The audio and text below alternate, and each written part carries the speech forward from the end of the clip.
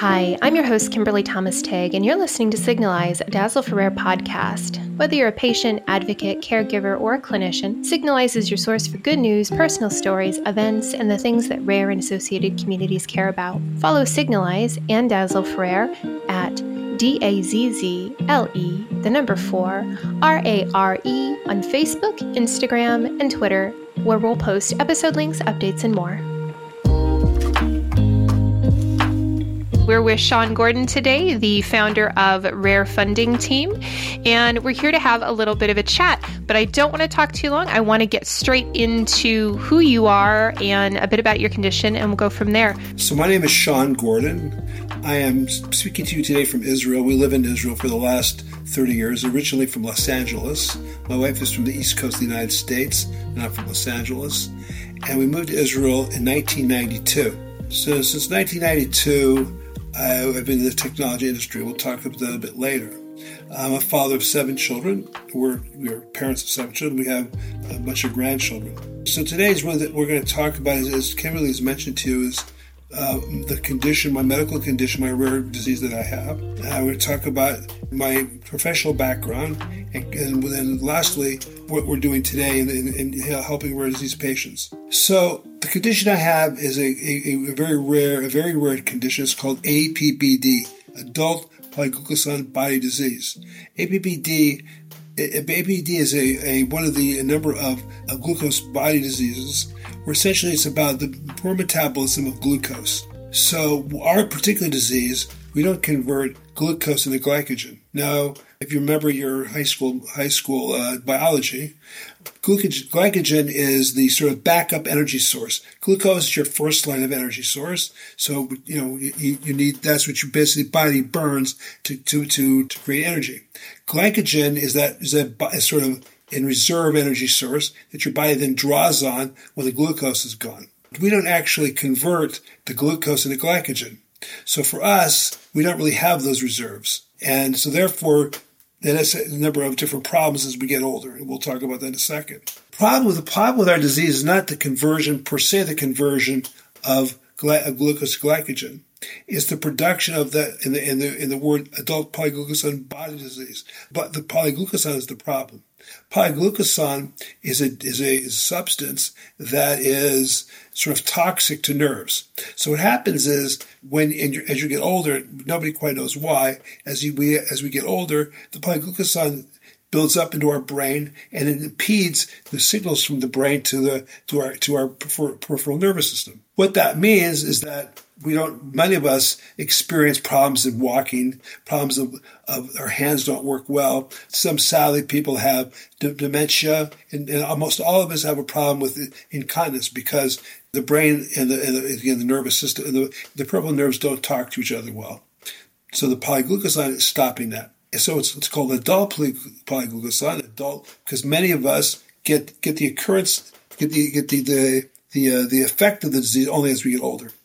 Despite the fact that all of us, it's a genetic disease, so when we're born we have it, but we don't often feel the effects until we get older. Personally, I was very normal since I got the effects of it at age 50. That's very common. Again, the scientists don't really understand why it happens at 50, because in principle we had it our whole lives. I mean, for an example, despite the fact that I'm in a wheelchair right now, I used to run quite a lot actually. So nobody quite understands why we have this disease only as adults because of that disease. Sadly, many of my colleagues, my co-patients, also are in the same situation. Unfortunately, APD is like many rare diseases, and the process of diagnosis is quite long. My situation is probably, again, very common, like most rare diseases. It took 4 to 5 years for the disease to be positively identified, and that was only by genetic testing. Another thing that we sadly share with many rare diseases is that there's no per se cure. We can cure the symptoms, or not cure the symptoms. We can sort of ameliorate some of the symptoms. We can't really cure the disease. One of the problems that people with our disease have is that they have spasticity in their legs. Spasticity being the tightening of the muscles. Many of us have to take medicine by the name of baclosol, which the baclosol then reduces the spasticity. So again, our disease is like many rare diseases where there's no treatment, and there's a slow diagnosis period. So again, we're very, very, very common in that regard. At this current date, there is research being done, and there's even been proposed cures. But at this point, there have been no cures. And there's a sort of a semi-trial happening right now, but it's not. It's sort of, again, I don't know what the current status is. That condition that I have is sort of degraded my ability to move, because now I'm in a wheelchair. I first started with a cane, crutches, and now I'm in a wheelchair. Hope it's not going any further than that. But because of that kind of reduced mobility, I had to sort of resign from my work, and because there's an inability to effectively move. My job for like many years, probably from 92, 93, was in high tech, and I was, in my position was sales and marketing. So my responsibility was traveling around the world, talking to customers and servicing customers. It's very difficult to do that in a wheelchair. You can do it on the phone. You can do some things on the phone, but some of it has to be done in person. So because of the degradation in my mobility, I'm in a wheelchair right now.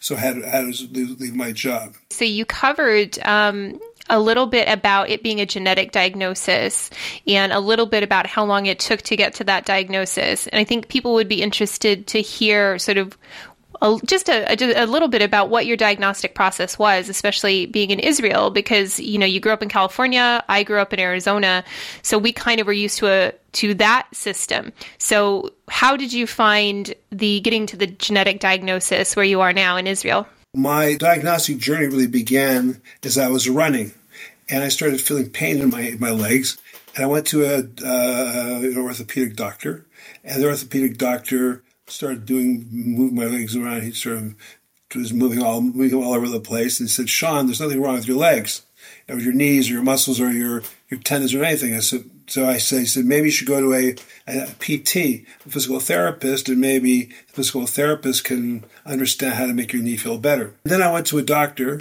The doctor said, "Oh, you have runner's knee."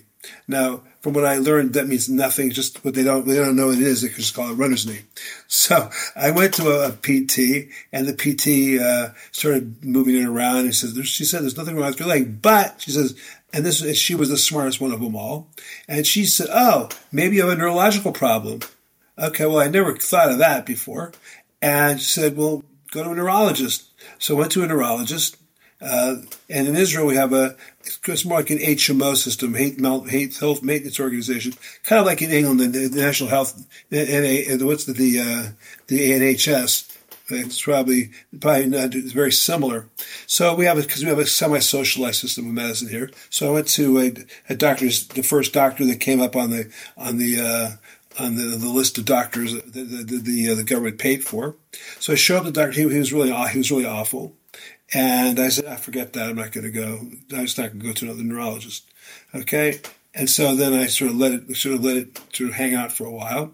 And then it was getting a little bit worse. So then I went to another neurologist. So this neurologist was a little bit smarter. So she said, "Oh, well, you have HSP, hereditary spastic paraparesis." Just like runner's knee is sort of the grab bag junk diagnosis. They don't know what's wrong with you. So is HSP is the junk diagnosis. They don't know what's wrong with your legs or your movement. So anyway, so I said I lived with that for a while, and she gave me some pills, the Baclosol pills, in order to stem the spasticity of my legs, which did, of course, it helped, but did obviously it had no impact at all on. I had no idea what I had. And I was actually really scared because HSP is also some rather ugly outcomes as you get older. In any case, so I was going on that for a while. And then I told my family doctor, he said to him, I said, I don't like this neurologist. She doesn't really do it for me. I don't think I'm getting the right dosages of the medicine. So he said, "I'll tell you what, why don't you go talk to this other neurologist I know?" So I go to her office, and she said, she explained what's wrong with it. She says, "Oh, it was so great to see you. I love this. It's really interesting. I mostly see just kids with ADHD and give them Ritalin. You're actually a really interesting story." So like you never want to be interesting to a doctor. So anyway, I was interesting. So she started giving a number of tests. So in Israel, we don't have tons of medical practitioners. So it took me a long time to get these various tests. So it took me about, it must have taken about 9 months to get through all the tests. She had me take a lot of different tests. So it ended up, the last test was to verify her. She thought I had multiple sclerosis, MS. So she then, based upon the test I took, the electrical signals from my brain to my legs were not up to snuff. So in any case, after going through all of that, I spent a couple of days in the hospital, and they did a number of tests. They had a suspicion that I had this disease. The reason they had suspicions was because I'm Jewish, and this disease is like a disease for Jews, for Jews of European extraction. So it's not irrational that I would have this. They did a test with a blood sample to verify or to test how I metabolized glucose, which is the signpost of this disease. So they saw that I was metabolizing glucose at a very low level, which again made them think about, well, maybe this guy has ABBD. The doctor then said they had to give me a genetic test. Genetic test that verified that they know the gene, the offending gene of the ABBD. They did the blood test, and they did a genetic test, and in fact, I have ABBD. You mentioned in regards to the genetic testing that they knew the candidate gene for APBD. Sorry. So they knew the candidate gene, and this was how many years ago? This was more than 10 years ago. About 5 years ago. 5 years ago. Okay. Well, that's really interesting that they knew the candidate gene. What's the prevalence, approximately for the community? Because it's really interesting to have that target, that gene targeted, especially when it's a lower prevalence condition. Prevalence is extraordinarily low. All over the world, there's probably 200 people with it. Now, that's a Jewish population of probably 15 million. So the prevalence is rather low. Well, that's not true. It's about 8 million, because 8 million are Jews of European extraction. So it's about half the Jewish population, roughly. So it's a very low prevalence. It turns out that the doctor at the hospital that I was visiting near my house was actually the doctor who actually found the gene. So that was actually good luck. As I said before, I originally came from Los Angeles. Had I lived in Los Angeles, and obviously I'd have the same, the disease would affect me probably the same way, they probably would be clueless. They'd probably rarely ever seen a patient with this weird etiology. So I was quite lucky, lucky if I could put that in inverted quotes, lucky that it was here in Jerusalem, because I was able to get a positive diagnosis. Now, as I said before, it's great. I have a label on it. I know what it is. I guess there is some advantage in knowing. But on the other hand, there's really nothing to do about it because there is no cure. Now, having said that, again, perhaps if they're working on it, they do be able to find a cure, then it's good that I'm knowledgeable, that I know my disease label. One thing I'm curious about, and this just occurred to me while I was listening to you, is, in different rare disease communities, like the majority of us don't have a cure, let alone any treatments. The vast majority of us don't have a treatment. And also when you've got things that affect multiple systems of the body, it's difficult to have treatments because everybody's really individual. But in some communities, you'll hear people say that they want a genetic cure or like a targeted treatment to completely obliterate the effects of genetic conditions. And some people are very against that and feel like their genetic condition really is part of their identity as a person. Like, where do you sit on that conversation? Do you feel like it would be great to have a genetic cure, or would you be happier with a treatment? What are your feelings on that one? I would be much happier with a non-genetic treatment, only that it's a bit of a Pandora's box. They too try to do artificial intelligence sort of analysis to see if they can predict how that genetic test will affect other systems in your body. That's clear. However, having said that, Kimberly, it's so complex, I'm not sure we even understand how it all works. Once you sort of put this modified gene in your body, who the hell knows what effect that's going to have on other systems? But then again, So again, the people who had this disease I'm in my 60s now. I mean, okay, I may not be able to have more children. It's not likely that it's going to create a negative externality that is going to ruin my life. I'm scared when I hear about genetic cures for young people. To me, it's very scary. For me, I'm already old enough that I don't think it matters much.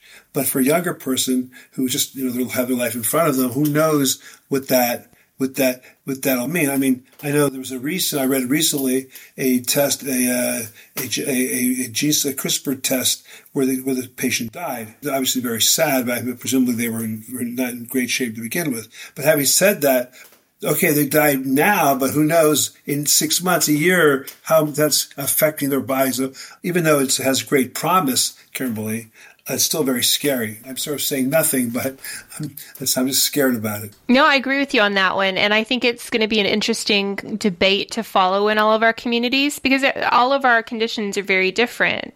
And well, the majority of them are. Some of them are quite similar, actually. But people will be affected in different ways. And I agree that we don't necessarily know what the outcome is going to be. And so the Pandora's box statement makes perfect sense because you don't know until you open it, but you can't put it back in.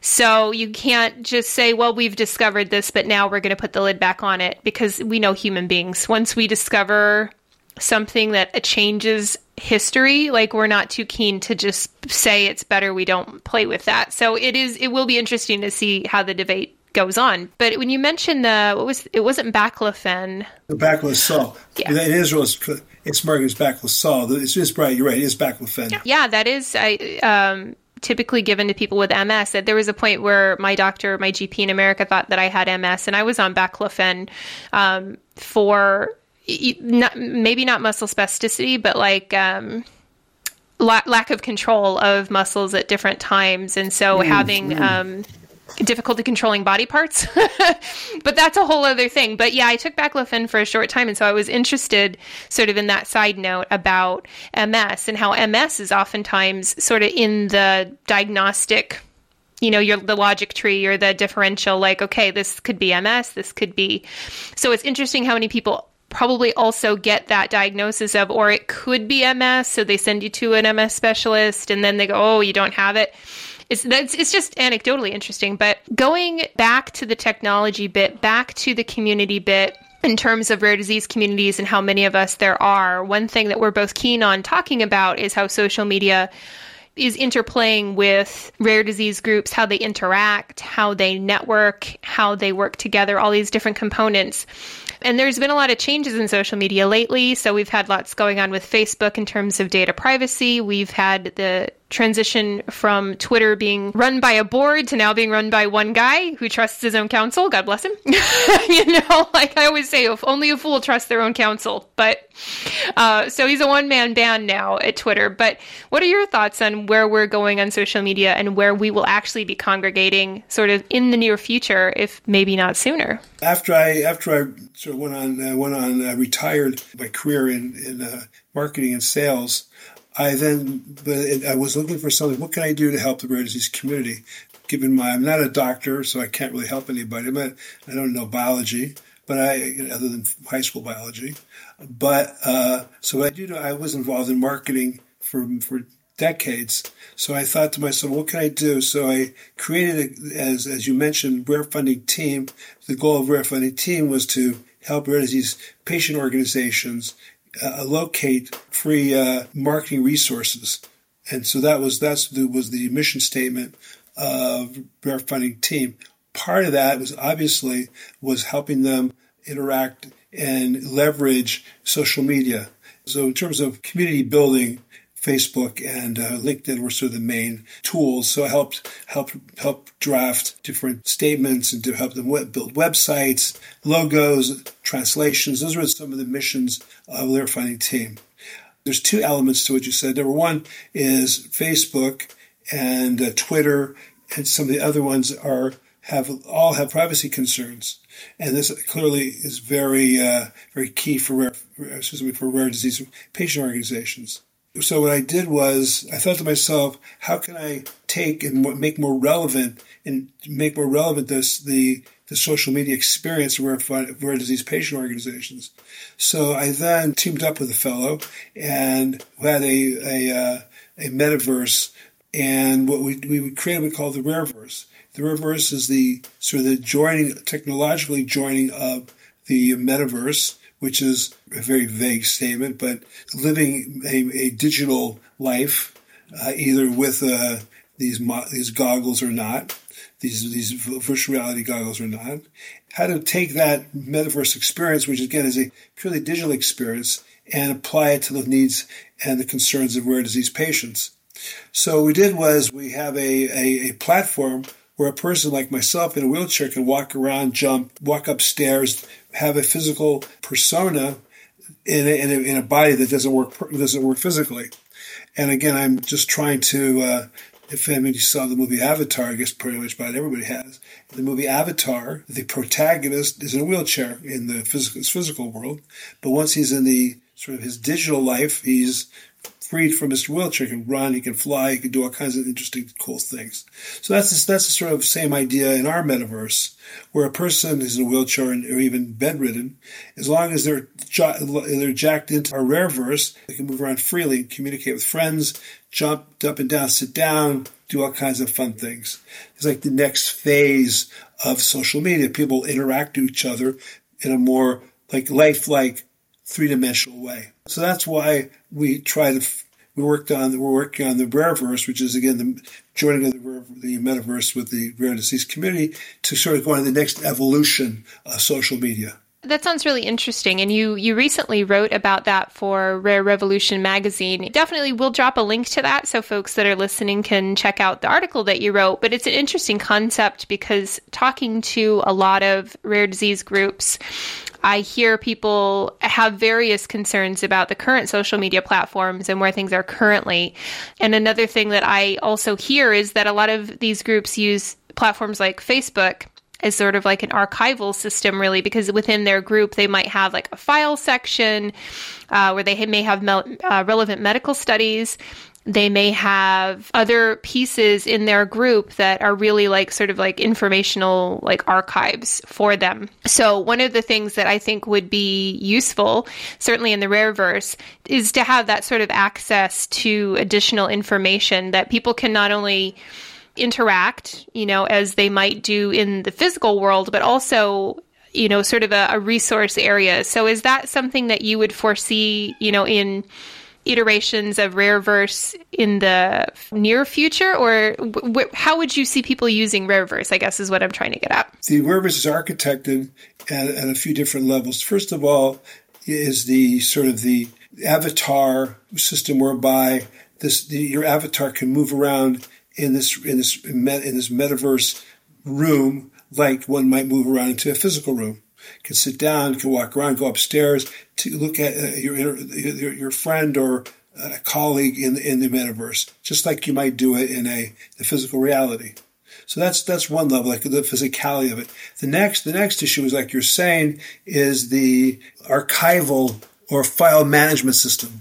The file management system, we have in our particular system, we have books on a shelf, and every book on the shelf is essentially a URL to a document that can be retrieved. Either URL that's on the open internet, or it could be a URL like in a Google a Google document or a shared document, or it could even be from a Dropbox. I mean, that currently exists. We need to sort of execute it. I think we need to move to the next level of execution, but that sort of exists. So you have number one, you have the physicality part of it. Number two, you have the file retrieval system. Then the third level, if you could create a sort of a hangout place for rare disease patient organizations, we're already talking to a couple of, very, very significantly one that offers a higher level of data protection than blockchain. And that's a whole other conversation, Kimberly.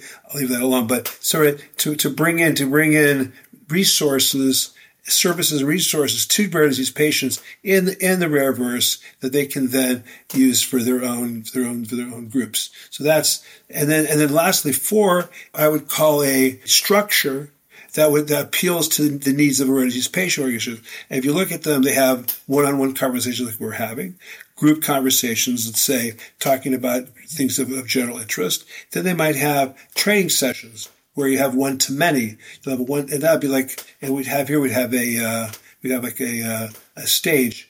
And then a stage of people sitting in the pews, as it were, and somebody would talk to them, delivering information about a training or something about the disease. So those are the different levels of one-on-one, like you and I are speaking, then maybe a matrix of 5 or 6 people or 10 people speaking to each other, and then a one-to-many, like a training. Having more fun, we can have a concert, either a musical concert or a movie. All these things can be done. That sounds really appealing, the movie comment. I was listening to you and also thinking of the next thing I was going to ask you. And then that completely sidelined my brain. And I was like, ooh, that would be really interesting to, have that kind of a group interaction, like watching a film or having a concert. A concert would be really exciting. I haven't been to a concert in a while. That would be really cool, actually. I'm looking forward to that idea. So in terms of the future of the Rareverse, people listening, if they're interested in this concept, should they reach out to you if they're interested in learning more about it, if they're interested in maybe providing their feedback, or if they feel like this sounds like it could be a positive use case for them? What's your appetite for that type of feedback? I appreciate that, Kimberly. Our website, to contact me, there's a section of you can send me an email, and I'd love to talk to you about what your needs are, because we are in the process of architecting this, so we're really looking for your needs. I'll be happy to tell you what we're doing, but you obviously know better your life than we do. Obviously, if you can help us, it'd be fantastic. If you don't mind, Kimberly, put that, tag that onto the podcast here, and then people can be in touch with me. That sounds good. I'm looking forward to sort of what the options in the future holds for rare disease groups, because Facebook for over 10 years now has been a really central spot for a lot of groups, but it's quickly becoming less and less friendly, I think, to the ways that groups work and the ways that people exchange information and the discourse that happens around health conditions. And I think the pandemic really changed our discourse a little bit on health conditions, because it really brought out the most polarizing opinions and these, people really clashing on stuff that had already sort of been what we accepted about healthcare. And so it's really kind of changing how people are talking about things. So it'll be really interesting to see what the use cases are and how groups might be able to utilize different social media platforms in the future. I will absolutely drop the website and the links to the article. But before we conclude, do you have anything that you'd like to share? Anybody you'd like to give a shout out to? Anything you're grateful for today? The floor is yours. Well, I'm grateful to you, Kimberly, for offering me the time to speak about my life and the condition and sort of our views and plans going forward. So thank you very much, Kimberly. I would also like to thank my friends at Rare Revolution e-zine. I've been in contact with the sisters Rebecca and Nicola for many, many years now, and they've been a source of inspiration. And I can always add, well, now they're very extremely busy because they're so successful, but they've always been available to sort of bang ideas off. And so I very much respect and cherish that relationship. And number 3, the new organization that I was fortunate to be a co-founder of, World Rare Advocates Partnership. We were at the most recent Biotech X conference representing the patient track, which was, again, a first time for them. And that was a big shout out to Don Ireland, who really spearheaded that. So those are the people I'm very grateful for. And obviously I'm grateful for God and for my family, for helping me get where I am today. So that would be my shout outs. I love that. And I our families are really the cornerstone, and they're really the foundation that keep a lot of us going.